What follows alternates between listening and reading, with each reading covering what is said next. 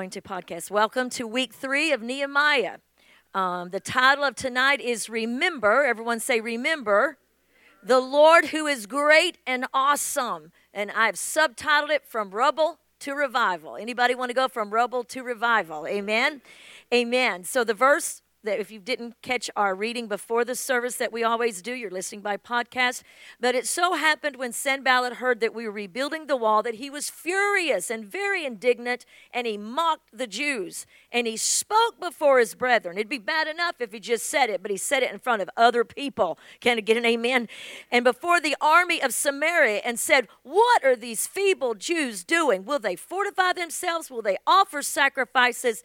Will they complete it in a day? Will they revive the stones from the heaps of rubbish, stones that are burned?" Nehemiah 4:1. Let's pray. Father, we come into your presence tonight in the name of Jesus. We welcome you, Holy Spirit. Jesus is the head of this church, but this is your room. Come, Holy Spirit, speak to us. Speak directly to our hearts. Say things that even I do not say to your children tonight, but speak to them, Lord, and let us learn of you. And again tonight, as we look at Nehemiah, I am aware, Father, of my brothers and sisters in Ukraine tonight who are living this out in the book of Nehemiah. Strengthen them, Lord. Send your angels. Let us continue to hear glorious reports. And don't let us take, Lord, for advantage, God, or for granted what you have given us here. In Jesus' name, and everyone said, amen. Number 1, the enemy always forms questions to discourage you, to make you feel insecure about your place and your part in the restoration work or the restorative work that God is doing in you and through you.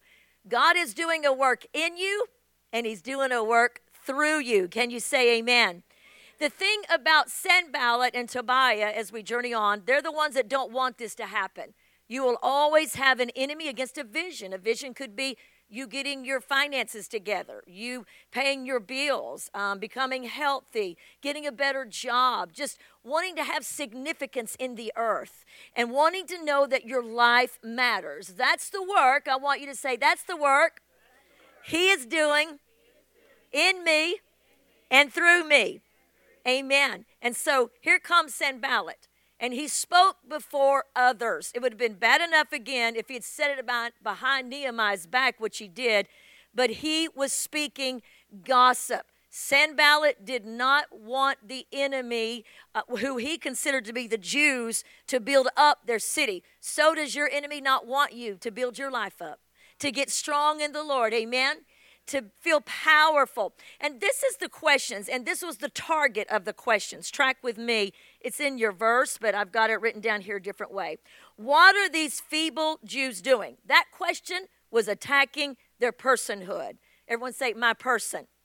It was saying, I can't believe you think you can do anything. I know who you are. You are feeble. You noticed he called them feeble. Have you ever noticed that your adversary, your own fear doesn't wake you up in the night and say, oh, you mighty, mighty, mighty man and woman of God? Come on, somebody. No, when you get woke up, it brings doubts. It brings insecurities. It speaks to you. So they called them feeble. They were attacking their personhood. Are they going to restore it for themselves? That says it a different way in every translation. Yours said fortify. What that means is he questions our motives. Say motives. You ever gone to do something for the Lord and that voice says, you know why you're doing that. You just want to be seen.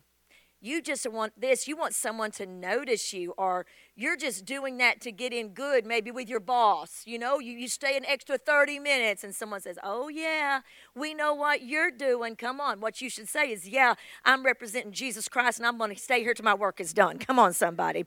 But that question will question your motives. I'm going to tell you my whole adult life and my teen years working with my parents in ministry, I've always had my motives questioned by the enemy. And I've questioned them myself. And there is a sifting there on why you're doing it. But it's the Lord Jesus Christ who sifts our motives. Not our enemy, not the people that don't like us, and not our own ridiculous doubt and fear. Can I get an amen? Then they go on to say, can they offer sacrifices, or will they? That was to doubt the veracity, or I guess you would say the strength of our relationship with God. Pastor Todd, in the pre-service, as we will call it, said, you know, that the enemy knew that our worship really matters. When you come in on Sunday morning, or you worship at home, or you're sacrificing. I've never known anybody that's done anything great for the kingdom. It's not cost them sacrifice. A lazy boy chair kind of mentality will not get you anywhere in the kingdom. There will be sacrifices. God doesn't want all of your time. He just wants a portion of your time. God doesn't want all of your money. He just wants you to give sacrificially a portion. Give the Lord a hand. Come on. Then he said, can they finish it in a day? Now, I think this makes me laugh, but I'm going to get to this in a moment. Why it hurts so bad is what the enemy was saying is, putting a time pressure. Have you ever noticed how the enemy will make you feel bad? You're not, well, I just thought I'd be farther than now. I mean, I thought I'd have a yacht, be sitting out with an iced tea, you know. I thought I would have, I had a minister friend that posted a picture of his yacht he was waiting on. I won't say the name. It's an acquaintance. I don't know him. But anyway, I thought, wow, that's cool. I didn't feel bad. I thought, that's cool. But, you know, here's the thing. They'll put a time pressure on us. You should be farther than this. You can't tell people they should be farther than this. If Pastor Hank was here, he'd preach you his sermon on how many people like Caleb didn't even get his mountain till he was 80. Come on, somebody. He would tell you about Colonel Sanders, who didn't even invent chicken. Well, he didn't invent fried chicken until he was like 65. Look at your neighbor and say, don't get on the enemy's timetable. Because I think what that question does is it's aimed or targeted at you to make you feel bad about where you are. You should be farther. You should be doing more. You know, you've been forgotten. This is just your life. Then he goes on to say, can they revive the stones from the rubble? We'll get to that. Then it goes, even if what they're doing, if it lasts, if a fox jumps on it, it will tear it down. That was what the enemy was saying. Nothing will last and nothing will matter. Anybody ever heard that before? Oh, what you're doing is nothing. I remember when I first started in ministry, it seemed like God would put me next to people when they were telling what was going on. You know, they like got 7,000 people saved last night at a coffee house. And I'm like, I am doing nothing. You know what I mean? And then the next day, and I did this and I did that. And I would tell the Lord, the way they're telling, he goes, they may just be good storytellers, but don't compare yourself to what others are doing. Don't force an impossible time frame. Don't cause insecurity in yourself by thinking I should be doing this or that. I could bring in volumes of autobiographies of great godly people that did not even tap into what God had until they were way above the senior citizen discount. Someone give the Lord a hand clap of praise. So that second guessing yourself, you know, all of a sudden you hear those questions formed by the enemy. And Israel said, maybe they're right. Maybe it's impossible. Maybe I don't have what it takes. Maybe I'm wasting my time. The stirring up of division was pretty powerful. Let me give you number 2. In a high-stake, emotionally charged environment, Nehemiah's immediate response was to move from accusation right into killing his enemies. Striking back. No, it's prayer. It's prayer. Everybody's like, yeah, go Nehemiah. Go Nehemiah. Don't you love that? That's what he really wanted to do. You know he did in his flesh. Between 1 and 2, a very important point that I've said in many ways, and other people have said even smarter than me, a lot smarter than me. Unfortunately, the enemy's voice usually sounds like your voice. And you have a tendency to believe yourself before you believe anyone else. So sometimes the enemy can't read your mind, but he listens to the way you talk. And will throw those darts that Psalms 91 talks about, and will say things just in a way that you'll think you're saying it to yourself. Rhonda, you're no good. Rhonda, I'll speak of myself so I don't offend you. Rhonda, nothing you do makes a difference. Rhonda, you could never do that. You don't amount to anything. And it starts to sound like my voice, and because I'm geared to listen to my own voice, because I'm inside my own head. Anybody inside your own head? And then, because you ain't in my head and I'm not in yours, but you are, say I am. And so that voice begins to speak inside. This is what happened. Track with me. Tobiah, an Ammonite, was at Sanballat's side. This little posse started with Sanballat, but then Tobiah was affected by the negative talk. When whatever they build, if a fox goes on it, he'll break down. Tobiah starts getting into it. Why? because Sanballat was angry at Nehemiah, and he starts trash talking. Everyone say trash talking. He ridicules Nehemiah, and he gets Tobiah in acquired offense. You ever gotten acquired offense? Your friend's offended at your boss. You're not offended at your boss. Your boss has been good to you. But your friend gets offended, so you acquire the offense of your friend, even though you've known your boss to be a great person.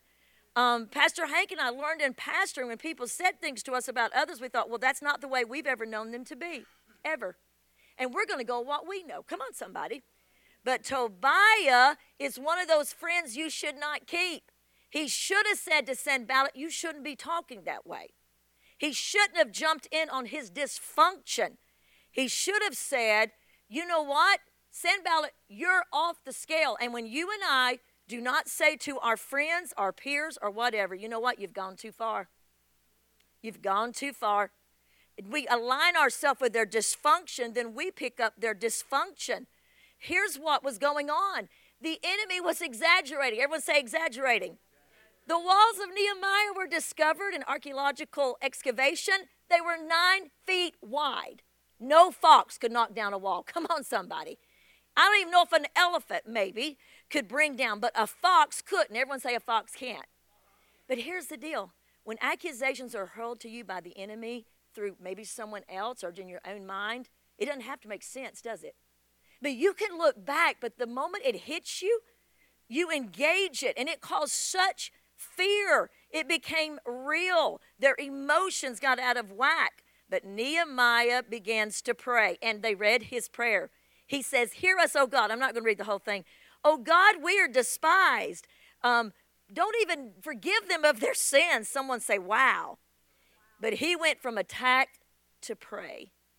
The first thing that we need to do is to get God involved when we feel attacked in our mission, in our life, in our purpose.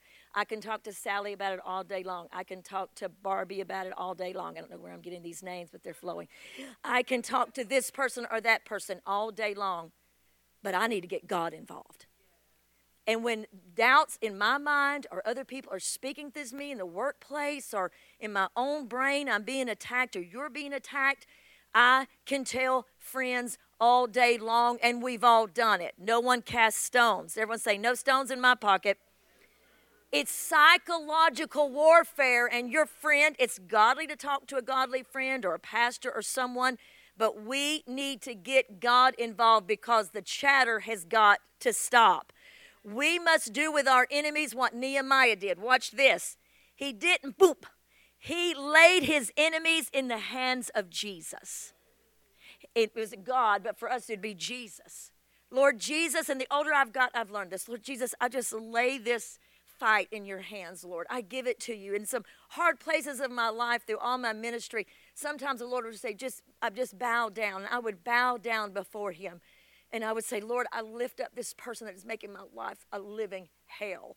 I lift them up to you, Lord God. Truly, if in my flesh, I wish you would take them in a one-person rapture. Can I get an amen? I mean, we don't send anybody to hell, right? Just a one-person rapture. Make it 2. Take 2 of my enemies at one time. But here's the deal. I would say, Lord, I just hand them in to your hands because the Lord is sovereign. He can do more with that which comes against you. I can tell Betty, I'm not trying to use anybody's name in the room. I can tell Betty Crocker. I can tell Martha White. I can tell Paula Dean. Oh, I'm on a roll. Anyway, I'm going to stop right there. But anyway, I can do all of that, or we can get God involved. Look at your neighbor and say, I can get God involved. See, as long as God's at the center of it, he can handle it for you. And he can take care of it. Satanic attacks are a lot like what Sanballat were doing. The weakness of our flesh is like Tobiah, who was his buddy. The circumstances and the difficulties that we have are like Geshem. But here's the thing. We have to watch ourselves, or we're like when Satan says heal, we heal. When he says anything, all of a sudden, we just stop. We get paralyzed. A great elder in the Lord told me one time, the enemy can't get in your mind, but he watches what pushes your buttons. And if he knows that fear is it, fear is coming right at you. If he knows insecurity is it, insecurity is coming. If he knows just woe is me, no one loves me, no one cares for me, no one sees me, he's going to make you feel that no one sees you, no one loves you, and no one cares for you. But we've got to get to the point that we use our authority we talked about last week, and we say to the enemy, I'm not going to heel like some dog on the greenway when you say to heel.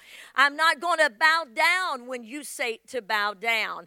I'm going to take my authority, go to the throne room, come back with the authority from the king, and I'm going to state, I belong to Jesus Christ. His blood has cleansed me and raised me up. Somebody give him a hand clap of praise, because that voice says, she's never coming home. He's not going to become a Christian.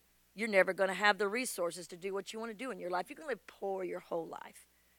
Nobody's going to go for that idea, that stupid idea you have. That's the idea the enemy told me when I came up with Queen for a day. Nobody's going to go for that. They not only went for that through many years of trials and tribulations, but it's grown to help hundreds and hundreds of women.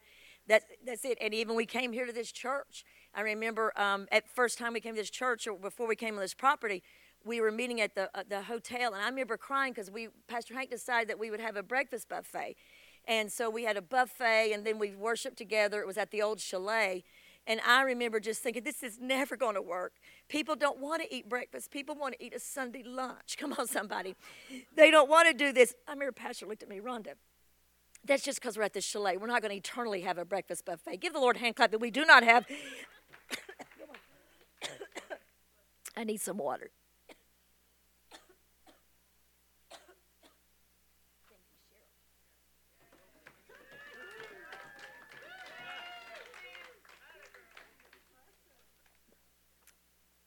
Yeah, that was faster than I could ask for. Come on. Yeah. She's got that too. But we have to remember that we've got to get God involved against our adversaries. In this moment, Nehemiah did not resort to, now I lay me down to sleep. I pray the Lord my soul to keep. But what he said to God was, God, this is big. This is really big. I need your intervention. Lord, you say that your name is a strong tower, and the righteous run into it and are safe. Amen. You said that you are near to the brokenhearted. I need you to raise up my crushed spirit. You see, Nehemiah began to say and tell the Lord everything that was going on. You see, the enemy was reminding them of their weaknesses. You are feeble. Yeah, without Jesus, I am feeble. Anybody give me an amen? Without Jesus, I don't have resources. Without Jesus, I'm not going to do the right thing at the right time. Without Jesus and left to my humanity, even if you believe in evolution, you came from a monkey, it does not matter, but I came from created in the image of God. Can I get an amen?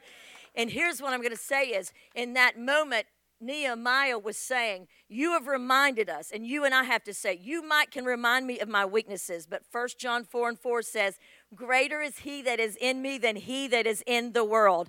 I may be weak by myself, but I don't stand by myself. I have grown to know that when I am weak, then I am strong. I have grown to know that 2 Corinthians 12, that his grace is sufficient for me. His strength is made perfect in my weakness. Someone give the Lord a hand clap of praise. And our souls are full of rubble, just like that city was full of rubbish. And it was hard to get through, and we're going to see that in a moment. We have rubbish. Everyone in this room, unforgiveness, a bad attitude. Look at your neighbor and say, she's talking about you. Some days, sometimes, anybody in here never have a bad attitude? Remember, heaven is watching you. Come on. Painful memories. We have confusion. But the thing is, what we say to the enemy is what was said in the book of Jude, that when the angel was fighting with the devil over Moses' bones, they're fighting over it. The devil wants Moses' bones. That's another message. I'll bring in my friend Perry to preach that another day because that's fantastic. But here's what I want to tell you. They're fighting over it. And the angel said to Satan, the Lord rebuke you, Satan. The Lord rebuke you. And you and I have got to be those type of people when those accusations come against our vision of what we want to do in the earth, how simple it may look or how small or how big, that we say, The Lord rebuke you. The Lord who is over my finances rebuke you. The Lord who is over my body rebuke you. The Lord who is over my mind rebuke you. Satan, the Lord rebuke you from my mind. My thoughts are the thoughts of Christ. What I often say about myself when my mind gets murky, because it often does. And I'll say out loud, I have the mind of Christ. It's a verse. And I do hold the intents and the strength and the geniuses of his mind, because Christ in me is the hope of glory for you too. Come on. Come on. I may not be who I want to be yet, but I'm not who I used to be. Can I get an amen? Number 3, only when we learn to tell the truth in prayer, no matter how unattractive the truth might be, will we enter into a genuine, intimate relationship with God. Listen, Nehemiah's prayer is pretty intense, but I want to say something to you tonight. I've said it. Pastor Hank used to say it better than me. God is big enough on your paper to hear prayers that reveal our thoughts and emotions. Say, God is big enough. God is big enough. Listen. Don't sugarcoat it to God. Bring your R-rated words if you need to. Don't say it to anybody else. Go out in the field. As you know, one of our worship leaders years ago, Kelly Goins, lost his child. Horrible trial. I was there as the baby died in Denise's arms, and I can never remove that myself. But I remember it just almost took him out. And Pastor said to Kelly, Pastor Hank said, go into the woods and cuss. I can't cuss at God. Yes, you can. Whatever is in you, say it to God. Get it out. Because I want to tell you something. God has been around a long time. He can handle your discouragement. Don't spiritualize it. Unload it. Someone say, unload it. And Nehemiah immediately passed on to God everything he was thinking. These people are horrible. I wish they would die. Lord, I wish they didn't live. I wish you'd take them down in a tornado. Come on, somebody. I wish you'd do it. I want you to say, God can handle it. Listen, he is honored. He is honored. It shows how much you trust him when you say anything to him. I don't want you to, some things I say in my brain to God because he can read my thoughts. When I want to work through something, I'll say it, or I may talk to a trusted comrade or an elder over me. But God can handle it. I want you to say again, God can handle it. I've said this before, but on my daddy's 90th birthday, that day we had the funeral for my father-in-law. It was a horrible day. Pastor Hank, I was still fighting for him to be resurrected off of everything and his lack of consciousness and everything. It was just a very bad day. Went through that funeral, anyway, and all the things I had to do because some of the family was late, etc. And it was fine, but at any rate, it was a horrible day. And that I left the food that we had here with all of our family, beautiful time, the Davis family, drove by to see my daddy on his 90th birthday. When I got into his room, I lost it like a 4-year-old girl. You ever done that? I mean, I was sobbing, Daddy, I don't understand. I mean, I was just sobbing. Of course, the next thing I knew, he was sobbing. I was talking about Pastor and why, Daddy? Why would God take him, Daddy? Why? And just crying. And my daddy is 90. Most people his age has some brain atrophy and is really sharp sometimes and not. But all of a sudden, he just began to worship. Blessed be the name of the Lord, oh God of our Father. I mean, he began to sing, but he began to pray over me and was crying as deep as he could and just praying. And when he was done, I was like, you do that, your parents. I said, I'm sorry, Daddy. I'm sorry, Daddy. I came here and did this on your 90th birthday. And he just hugged me and we cried. And I said all that to say later, I was telling my sister about the whole thing and laughing and crying. I can't believe I did that to Daddy on his 90th birthday. And she said, sis, listen to me. I'm Daddy's preaching girl, so we share the Word of God together. And she said, Daddy told me it meant so much to him that you came and sat with him at Garden Plaza at Assisted Living, that you chose to be there and to pour your heart out to him. He said he doesn't know if there was ever a better day when he loved his daughter anymore. And my sister is like cutthroat honest, I'm going to tell you. She's not like me. I may puff it up a little bit for you, but she's going to give it straight right at you. But I think it's the same way with God, don't you? God, I'm sorry I'm saying this to you. God, I shouldn't feel this way. God, these disappointments, I don't understand. God never loves you more than when you choose to unload those feelings, unload those insecurities, unload those doubts right into the presence of the one who loves you the most. Come on. Number 4, Nehemiah avoided the mistake of allowing his critics to become the focus of his attention. He remained God and vision centered. Much more I was going to say about the former thing, but we got to keep going. He remembered who brought him to Jerusalem. He remembered. The Bible said, he said to them, Cheryl, remember the God who is great and awesome, which means on purpose. Everyone say on purpose. On purpose, he remembered everything God did. That whole thing we went through last week about the king given authority. Number 5, as long as you respond to critics by evaluating your potential, you'll be tempted to give up. But you will rise with new courage when you remember who it is that has called you. The Lord who is what? The Lord who is what? The Lord who is what? Great and glorious. That's awesome. Give yourself a hand because that was good. I think one of the favorite songs of people the last few years, it's kind of probably, it's still there, but a couple years ago was, I will sing of the goodness of God, and all my life you have been faithful. Such a beautiful song. It used to be my alarm in the morning, and I just switched those songs. I think in moments when those things are coming against you, you've got to remind yourself you didn't get here by yourself. Nehemiah reminded himself, we didn't get here into Israel. Remember what the king did? Remember that he divinely orchestrated. He gave me money. I'm going to get my own house. He gave me soldiers to get here. He let me leave my job. In moments that the accuser is batting down on you, you have got to begin to rehearse what God has done for you. Begin to say it out loud. The Lord did this and the Lord did that. Because if you begin to respond to your critics like this, you're nothing, Rhonda. I am cute, I am pretty, and I am smart. I mean, let that be your self-declaration. Someone say self-declaration. I mean, you know, like the little girl in the mirror on Facebook, you are great, you are awesome, and you are powerful. And that's cool. But the devil doesn't care. Those thoughts of doubt don't care how cute and whatever. In that moment, it's not I am, but is he is. He is. He is. He is. Because in that moment, what I'm saying is the Lord is great and awesome. I'm not here against the critic in my mind or maybe a literal critic against me or just the own criticism in my mind to come back with, you know, I am this and I am that. You are to acknowledge every good thing. We talked about that last week. But when you're up against criticism in your own brain, when you're up against that defeat, you've got to use more than I feel powerful because feelings are unpredictable. Can I get an amen?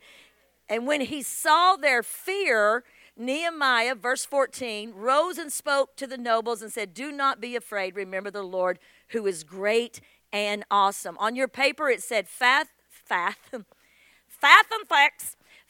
and facts over feelings. Everyone say faith and facts over feelings. Now, what I'm saying is the facts are a fox couldn't break the wall. They're facts. I know often we say, that's facts if we get a bad diagnosis, but we're going to God's truth. That's not what I'm talking about. I'm talking about literal facts. You have a house to go home tonight to. That's a fact. You have an automobile to get in with someone and ride home. Amen? So if they had not been in a moment, you ever had the enemy to convince you of something that was so stupid? A fox could never break down a 9 feet wide wall. Do you realize that? But they took it into themselves and were afraid because their enemy was saying it. Instead of saying, you know what? I'm not going to let my feelings dictate me. Psalms 1 says, do not take counsel with the ungodly. There is nothing more ungodly than your feelings. Can I get an amen? You ever been with someone that said, I hate tacos? Well, last week you said you love tacos. Yeah, but I hate them now. Well, I want to go eat at Red Lobster. I hate Red Lobster. You used to love Red Lobster. Well, I don't know. It just changed. I don't like their biscuits anymore. They're just hard. I don't like them. You know, I love this, and then I hate this. Feelings are unpredictable, and that's why Psalms 1 says, don't take counsel with the ungodly. When you consult your feelings about anything like Sunday morning when I preached about when faith does not feel good, feelings will get you in the ditch every time. When you start to rise up like Nehemiah and say, boy, I don't feel like anything right now, I'm going to unload on God, and then I'm going to take action. I'm going to pray. I'm going to set boundaries. I'm going to pray. I'm going to protect my heart. I'm going to pray, and I'm going to make changes. I'm going to pray. Everyone say pray, and then I'm going to do something. And say, then I'm going to do something. And then the bottom of your paper, it says, nevertheless, I did not think this would be a comedy hour. I never know how these things are going to go. We made our prayer to God, and because of them, we set a watch against them day and night. Someone say day and night. It's like Michael was talking about when our favorite verse segment before we began the podcast, Michael was talking about how powerful it is because you don't know when an attack is coming. And the Word of God right here is the biggest weapon you have. David said, I've committed your word into my heart that I may not sin against you. I've made your word my lamp and my light. I know it. I always used to call this pop-up. Everyone say pop-up. You know, now it's on Facebook and other things, but years ago we all used emails. You remember that beautiful time of life? And you'd get all these emails and they'd have these little pop-up things. That's the way Scripture, someone say Scripture. You'll hear a Scripture and you'll think, I don't know that, but when you need it, it'll pop up. You'll need it. You know, when you need it, it'll come. And to use that Scripture, they set a watch. Always on a watch, meaning I'm not freaked out. I'm not going around with, guns and swords. That day may come, but it's not today, my people. But I'm not going around with all that. I'm going around being mindful that the devil is a roaring lion, seeking whom he may devour. And often he doesn't even have to speak through anybody else. He speaks right through my own thoughts. Because number 6, fear dismembers and disfigures our perspective of God, making him seem like a powerless pawn controlled by our circumstances. Pawn is a chess instrument, but that's not the definition of pawn that I'm using in this sentence. Pawn is something that's used by others for their own purpose. I want to tell you something. God is never used by man for his own purpose. And fear wants to keep you so afraid. It's a serial killer. It wants to keep you by yourself so that you won't do anything for God. Someone say, no fear. Fear will come, but when it does, you have to be prepared. That's why he didn't say, hey, Cheryl, remember what a great painter you are. Hey, Cheryl, remember what a great painter you are. Hey, Pastor Todd, remember what a great minister of ministries you are. Hey, Misty, remember what a great everything you are. He doesn't come and say that to them. He says this, no, remember the Lord. Remember the Lord who is awesome because he is in you. Remember the one that is great and mighty, and stand, because fear will push you back. Fear will make you think you've got to make it happen. Fear will do like that bunny out of the hat thing and put the pressure on you all the time. If you were good enough, if you were smart enough, if you had enough, if you were only better, you could do this or you could do that. I'm going to tell you something. God is a limitless God, and if he's inside of us, anything is possible that he calls us to. Come on, somebody. Anything. And it goes to say on your verse, right underneath number 6. This is right out of Nehemiah 4. Then Judah, everyone say Judah. Okay, this is what's so ironic. Judah means praise. Judah is Israel. So see, Sanballat affected Tobiah. Tobiah affected the army and all the other people. Negativity is the devil's language spoken by those who have his perspective. When we speak negative and we speak it to other people and we let the negative keep rehearsing in our brain and we don't try to stop it and say, no. What I do is say, Rhonda, don't think that. I call myself Rhonda. Rhonda, don't think that. Rhonda, don't get it into your mind, because what happens is then Judah, everyone say Judah, the strength of the labors is failing. There is so much rubbish that we're not able to build that wall. You ever started a project? Name some of them. Okay, I won't put you on the spot. Cabinets, yes. I mean, have you ever merely, any woman try to clean out her closet and halfway think, Lord, just take me home right now? Because it's like 2 in the morning, and it's like that little meme with Kermit. He's laying down, what have I done, Because it looks simple. And I think whenever you try to do something, whether it's education, get healthy, lose weight. I'm not saying anybody should lose weight. I'm just trying to name some things. Save money, get out of debt. How about that? Get out of debt. And Pastor Hank used to work people to get out of debt so much, and they'd get one thing paid off, and they thought, I'm done. No, you've got 8 more things we need to work on. I'm just done. It's just too much. No, let's cut up all the. Pastor Hank loved to cut up people's credit cards and make guitar picks out of them. No, let's cut up the rest of your.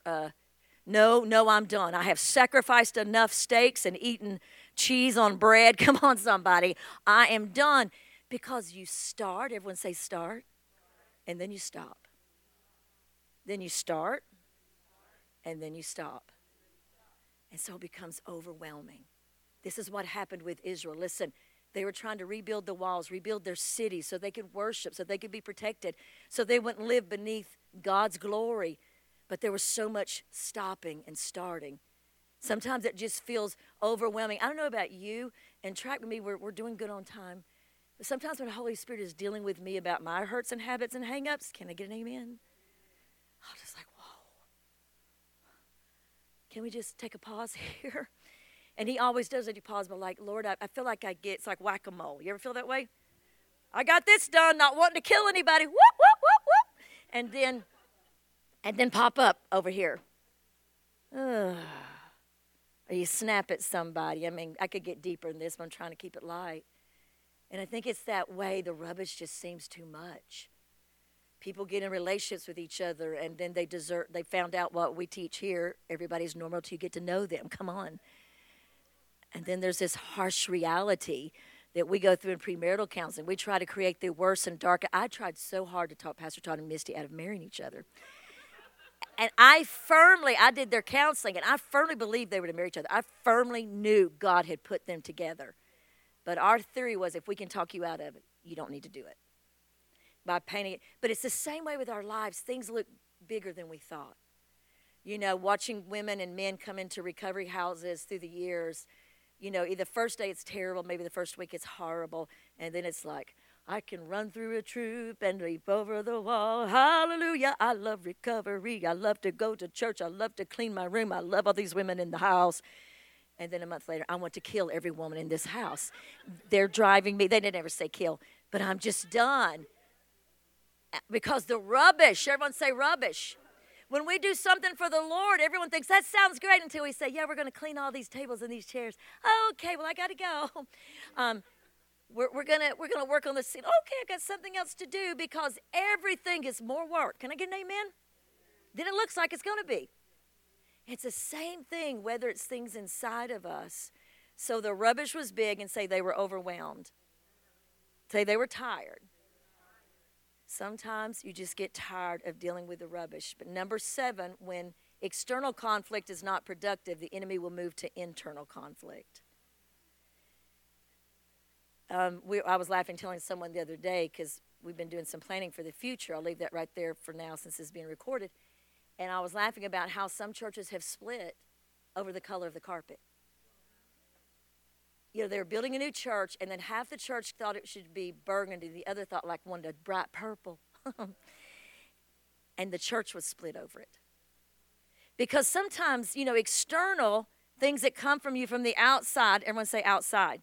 So when Sanballat and Tobiah was pushing from the outside, they were gathering together. They were together saying, kind of like, what do you call that when you huddle? They were huddling together. They were pulling together. But then when the internal conflict came in, and it said that the Jewish people came and told us 10 times. Someone say 10 times. I love this. They came to Nehemiah and 10 times said, they're going to kill us. 10 times they came, not just once, not just 2, but 10 times. It got to the point that Israel itself, now this is so important, if they did not rebuild Jerusalem, if their vision did not come to pass, Jesus Christ not only would not have had a place to walk in and heal and be crucified, but also he'd had no place to step his foot on when he comes the second time, because he's going to step on Jerusalem. If they had not done their part, I want to ask you tonight, what is God entrusting to you? If you don't do it, will be the result. There's something for each one of us. With times we think we're feeble. We think we can't do this. And then we get into internal conflict, and he gets on my nerves, and she drives me crazy.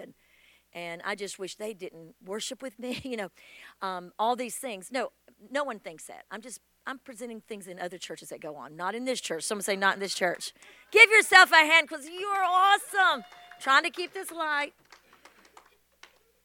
But the thing is internal. I mean, it's true. I know I've used this before, but you go on a long trip with people, you thought you really liked them. Like the fourth day, I just need some time with the Lord. Y'all just go ahead, and one of us has to sacrifice and pray. It's going to be me. Yeah, on the way home from youth camp, yeah.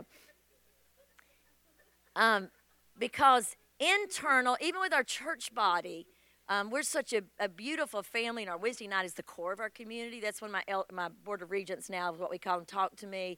They say, what about Wednesday night? I say, it's the core. That's the community. That's the people that don't have to come, but they come. Come on, somebody. And we're a community. But internal, and we start getting on each other's nerves, it's going to happen. If you're human, you're going to get on I get on my own nerve. Can I get a witness? I don't even need anybody. I just need a break from myself sometime, Lord. Is there somewhere I can go away from me for a little bit? That's when you binge watch something, isn't the truth? I'm going to get my mind off of myself and just get lost in Downton Abbey or whatever your thing is. I'm just going to get lost because it just happens. The thing on your paper says, I don't know how we got into this being a comedy thing, but don't quit. Someone say, don't quit. Think ahead to what could be if you persevere. And in those times that internal conflict comes on, remember what it says on your paper, not the box, the big thing. The Lord's work in our lives is an open rebuke to the enemy. Pam, when we just walk upon the earth, it is a rebuke to the enemy. Satan thought he had me. My life was, can't remember the words. My life was over. He turned it. Okay, I missed half the words, but hey. Give me a 10 for effort, my people. Know where that came from. But it's an open rebuke. On your worst day, listen to me. And those voices in your head, I'm just talking about, we all have voices in our head that are saying this about you and that and making you compare yourself to other people. You're not a warrior. You're a wimp. I could take this on, but we'll go into next week with that. All those voices, you merely existing is an open rebuke to the enemy. Jesus saved you at Calvary. When you accept him as Lord, that was a done deal. Someone give the Lord a hand clap of praise. And we're almost done. We're almost there. Whoop, shucking the corn here. The box on your paper says, God promised to all believers that as his task for us will not be accomplished by mere human resources, not by might. In the Hebrew, hayel, which means wealth or prominence, nor by power, kawah, strength or ability, but we shall accomplish the Lord's work by his power. Someone say his power. The supernatural enabling of his grace, his wisdom, and his strength. Nehemiah realized he had to have God's grace and strength. He had enemies. He had people with internal conflict. They were mad at each other. These enemies were affecting his people, and he had a vision, and that's why he kept saying, remember the Lord. One of my favorite verses ever is the one that comes from, Zechariah 4. For the Lord says, not by might, nor by power, not by your might, not by your power, not by your ability, not by your cuteness, not by your genius, not by your hard work, not by this or that, but by my Holy Spirit shall I bring it forth. Come on, somebody give God a hand clap of praise. So, Josh, can you come up and play with me? Give Josh a hand. He had to come in late because of work. And we're almost done. Just hang with me. So what happens if you look up just for a moment, and we'll get there to where we need to be to end. What happens at the end of Nehemiah 4, I told you it's like a whole semester. So the conflicts are going on. The accusers and their accusations are getting stronger and stronger. Nehemiah's pushing forth as an extraordinary leader to cast the vision. Remember what God has done for us. We didn't get here by ourselves. He's talking to them. He's trying to convince them. You are making a difference. A fox is not going to knock down your wall, which means what God does through you will last for eternity. Can I get an amen? As little as it might look on this earth, some things I've done I think are just so little. They're just so tiny, but the Lord reminds me those things will live on through eternity. Even just encouraging someone, is that not cool? Will live on for eternity. So the enemies are approaching. You know, this whole chapter is like this. Nehemiah, it's really kind of whack-a-mole. Nehemiah like gets this taken care of, then this happens, he takes care of that. He and the Holy Spirit, then this happens, then this happens. You know, like, when's the blue skies coming out? Anybody with me? He keeps taking care of it. But then they begin to approach, and Nehemiah does something so powerful. Watch me. There's only part of the wall that's been built up, and it's the high wall. Everyone say the high wall. And I've done a whole sermon on this right here, and I'm not going to, but just watch this one moment. He puts the families together on the high wall. That's the place that's finished. Everyone say finished. Now then on the lower wall, he puts the sentries with guards, with weapons and a tool. What happens is when Sanballat and that whole big crew and the Samaria army, and they get ready to cross the plain, and they see the people on the high wall would be like you and me. They're like, oh, just play it on out here. Enemy would say, I know Rhonda Davis. She's nothing. I know her. I know her weakness. I've been in the boxing ring. I know what buttons to push on her. I'm just going to punch this and then punch that. She'll be down on the floor, not doing her destiny. We got this.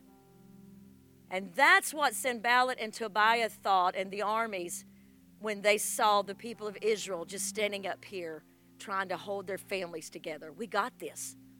We got this. We're going to conquer them. But the closer they got, and the reason that they turned around is when they got closer, according to historians, on the lower wall, they saw the guards with the weapons. It's kind of like this. Us and the angels of the Lord. Us and the power of the Holy Spirit. You see, number 8, and I'll take on this illustration one more step. Holy Spirit positions himself on the lower, weaker, exposed parts of our faith so that when the enemy approaches, Holy Spirit is who he sees, fiercely guarding your faith in every gap of the wall. Watch me after you write that, if you don't mind, please, brothers and sisters. This is what's finished. So he lets us stand here. But we say, Holy Spirit, I've got some gaps. I'm dealing with I'm sorry, but I'm dealing with a big disappointment here. I don't understand why this happened to me. Holy Spirit, right here, I don't understand why I was betrayed. I'm just trying to fill in some general blanks. Right here, this is not built up yet enough. I don't feel strong in this. My insecurity is really pressing in on me right here, Holy Spirit. I don't think I can defend the enemy right here. Holy Spirit, I'm so mad. I'm so mad. I don't know whether to be mad at you or mad at whomever. I'm just mad about things in my life. I'm frustrated, Holy Spirit, because of the battles I fought when I see other people. And again, I'm not speaking about me or you. I'm just being general. Why I've had to fight battles that they haven't. Why was I born with this battle and they weren't? I don't understand that, Holy Spirit. And he says, that's okay. You stand where your faith doesn't have gaps, where you feel strong. You stand up here where you but where you are confident that this gap has been closed. And I'll stand in the weak places. I'll stand in the exposed places. I'll stand where the gap is. I'll be your defense. You defend what's already been done. Paul said, stand fast in the liberty in which Christ has called you. Hold the line of what you have freedom in. But where you don't, where you are tempted, where these things are happening, Holy Spirit says, you know what? You let me stand in the gaps in those places. And when the enemy approaches you, he's not going to see you. He's going to see me. And that's going to make him back up because I am the Lord and that is my name. Somebody praise him. Hallelujah. And leaving that right where it has to go. Underneath that it says, which is one of my most, some of you have seen me do this with people. This is one of my favorite. When I discovered this about Nehemiah years ago, it just wrecked me. Whenever you hear the sound of the trumpet, someone say sound of the trumpet. This is so cool. It says, rally to us there. Watch this, because he says, our God will fight for us. Someone say, our God will fight for us. This is what he said. Watch me. He said, this is like our church. Because we're so spread out. Some of you work different places. We don't all live in a commune, the last time I checked. We all live in different houses, different parts of this community, maybe even different cities. But when the trumpet sounds, and I'm not talking about that trumpet, I'm talking about the rallying trumpet. When the trumpet sounds in the church, Joanne is going into surgery tomorrow. Rally with us here. The trumpet sounds for Sunday morning and Wednesday night. Come and rally together. We're spread out in our own homes, and thank God we don't live together. Someone give the Lord a hand clap of praise. We have our own homes. When you hear the trumpet sound, rally here. When we say we need someone to help Pastor Todd with the ceiling, come rally here. We say we need workers for Esther, our queen, for a day. Or we need someone to help in children's ministries. Rally here. The sound of the trumpet is God's rallying call to his people because they were spread out. So Nehemiah kept the trumpet player. I don't know if you caught that in the readout. He said the trumpet player was by me at all times. Boy, I'd love to have been that trumpet player. How cool. And whenever there was a rally call, the trumpeter would trumpet out and sound out the alarm. That's where we got the song, They Rush on the City, Blow the Trumpet in Zion, and rally together. Listen, God sends that call out to the communities of faith all over the world in the body of Christ. That's why I believe that heaven, Cheryl, sounded a rally for Ukraine. I mean, I've never seen so many people pray over one nation. Well, we did with Afghanistan, but this is a little bit even different because they're being marched in on by somebody in a different way. But it's like a trumpet has sounded. And the body of Christ all over the world has responded and prayed. When we rally a call, the intercessors are my first line of defense. When anybody in the body tells me a need, the intercessors are on a text. Mama Linda will tell you true, and others I won't mention in this room. And I will send a text, so-and-so is going to surgery. So-and-so has a court date tomorrow. So-and-so, that's a rally call. That's when we gather and we rally, even in our individual homes, and we say, Father God, go before that person that's going to have a surgery. Lord, touch the surgeon's hands. Lord, do what only you can do. Give the Lord a hand clap of praise. Rally call. And number 9, this is where we, Sunday morning, before I give it to you, because I'm going to pray. Sunday morning is where this picks up. Because Sunday morning is our 32-year anniversary. And you're going to see a demonstration of us building Harvest in a very small way through the years with what God did right here. Harvest has been known to be a place that was rebuilt from the burnt places in people's lives. The charred moments. Have you ever gone to a place that's been burnt and you see the ashes? God redeems the ashes. The word for that is ephor, and when you turn it around, it's amazing. It gives forth beauty. So what they said in the beginning, before we end, track with me, and I'll give you that word. The accuser said, are you going to pick up stones? I mean, you brought that lumber, but you don't have any other way to fix this project. You don't have enough. Are you going to rebuild with burnt stones that already went through the fire when Nebuchadnezzar destroyed this place? You're picking up burnt stones and you're rebuilding a city? Yes, that's exactly what God intended, because God was going to paint a picture that through the blood of Jesus, he picks up the broken, the hurt places, the places where we felt destroyed. And 2 Corinthians 1 said he comforts us in our trouble so we can comfort others with the same trouble. He said in 1 Peter 1 and 7, your faith is precious. When it comes through the fire, it's pure gold. Someone say pure gold. So Holy Spirit, number 9, takes our charred moments. I should put an S there. To rebuild our lives and the lives of others that are following in our footsteps. Okay, look up and let me pray with you. Here's the deal. We'll go a little bit over tonight, but this was the big one. And I cut out so much, trust me. Listen to me in this way. He comes and he takes. He comes and he takes the burnt places and he restored. This church, you'll see this Sunday morning, was started by 2 people, Hank and Rhonda Davis. who had been through the fire and whose lives looked like they were destroyed and over. But the mercy of Jesus Christ picked us up and redeemed us. And it was those two burnt stones that came to this property with a little girl named Courtney and began to build this work called Church of the Harvest. And everyone in this room, the Lord goes back through all of the brokenness, and that's what he wants to build. God's not looking for the best, most expensive material. He's looking for the material, Linda Chapman, that's been tried through the fire and come to the other side. He's looking for the material that's humble and pliable in his hands and say, I know whatever I've gone through, my pain will not be wasted. Give Jesus one more hand and I'm done. So your closing box, when you evaluate the words of the critic in light of your finite resources, it can be overwhelming. But when criticism is held up against the backdrop of God's infinite resources and omniscience, it loses its power. Your anxiety level will decrease. Your passion will be rekindled. And you will find the strength. Yes, Lord, you've done it so many times for me. To put your hand once again to the good work that God's called you to. Every eye is closed. Father, thank you for your word tonight. Thank you for chapter 4. Woo! You put a lot in there, Holy Spirit, when you inspired Nehemiah to write it all down. It's a whole semester. But God, I pray my brothers and sisters were able to receive through the humor I didn't anticipate and through the words and the pictures, things for their life, Lord. Above all, Lord God, let us learn to deal with those accusing thoughts in our head and to know that the enemy wouldn't be accusing us if we weren't making a difference. Lord, let us see the rubble of our lives turn to revival.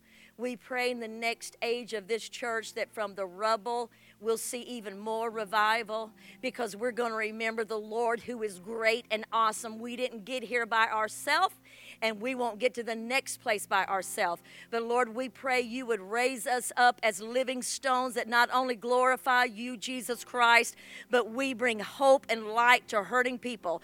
Build this church, Lord, that we may be a place for more broken people to come. Energize every one of my friends in this room tonight, God. What you've called them to do, don't let them give it up, Lord, but let them stay persevering every step of the way. In Jesus' name I pray, and everyone said, amen, amen. All right, all right.